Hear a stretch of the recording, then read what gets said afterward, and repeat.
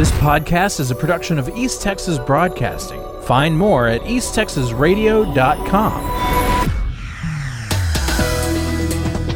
Texas is one of 3 states to have already logged 2 million early voters for the November 8th general election. The other 2 states are California and Florida. Whether this means shorter lines on Election Day next Tuesday remains to be seen. It does mean a larger number than usual are eager to make their voices heard as soon as possible. Early voting ends Friday, November 4th.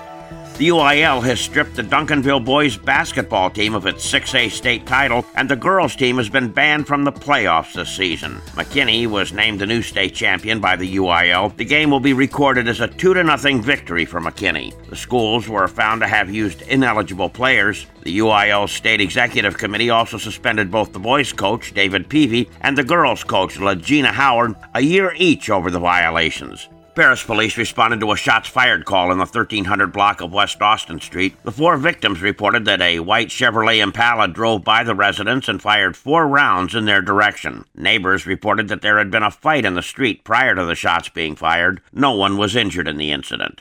Human remains were found Sunday afternoon in a wooded area south of State Highway 3 and the Indian Nation Turnpike in Pushmataha County near Antlers. Deputies and police responded to the scene and notified the OSBI. Investigators will now attempt to determine the individual's identity and the cause of death.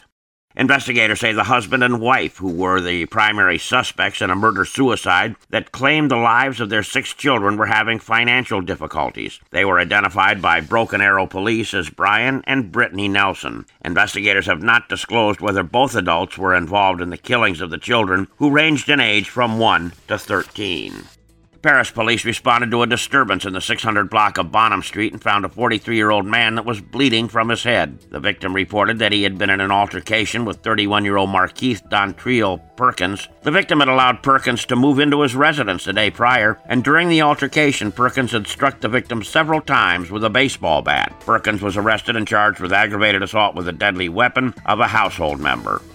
The state has rested its case in the penalty phase of the Taylor Parker capital murder and kidnapping trial in Bowie County. She was convicted of murdering a woman and cutting her unborn child from her womb. Prosecutors are seeking death by lethal injection. The defense is expected to begin presenting its case after the judge denied a motion to instruct the jury that the state failed to make its case. I'm Dave Kirkpatrick. This podcast is a production of East Texas Broadcasting. Find more at easttexasradio.com.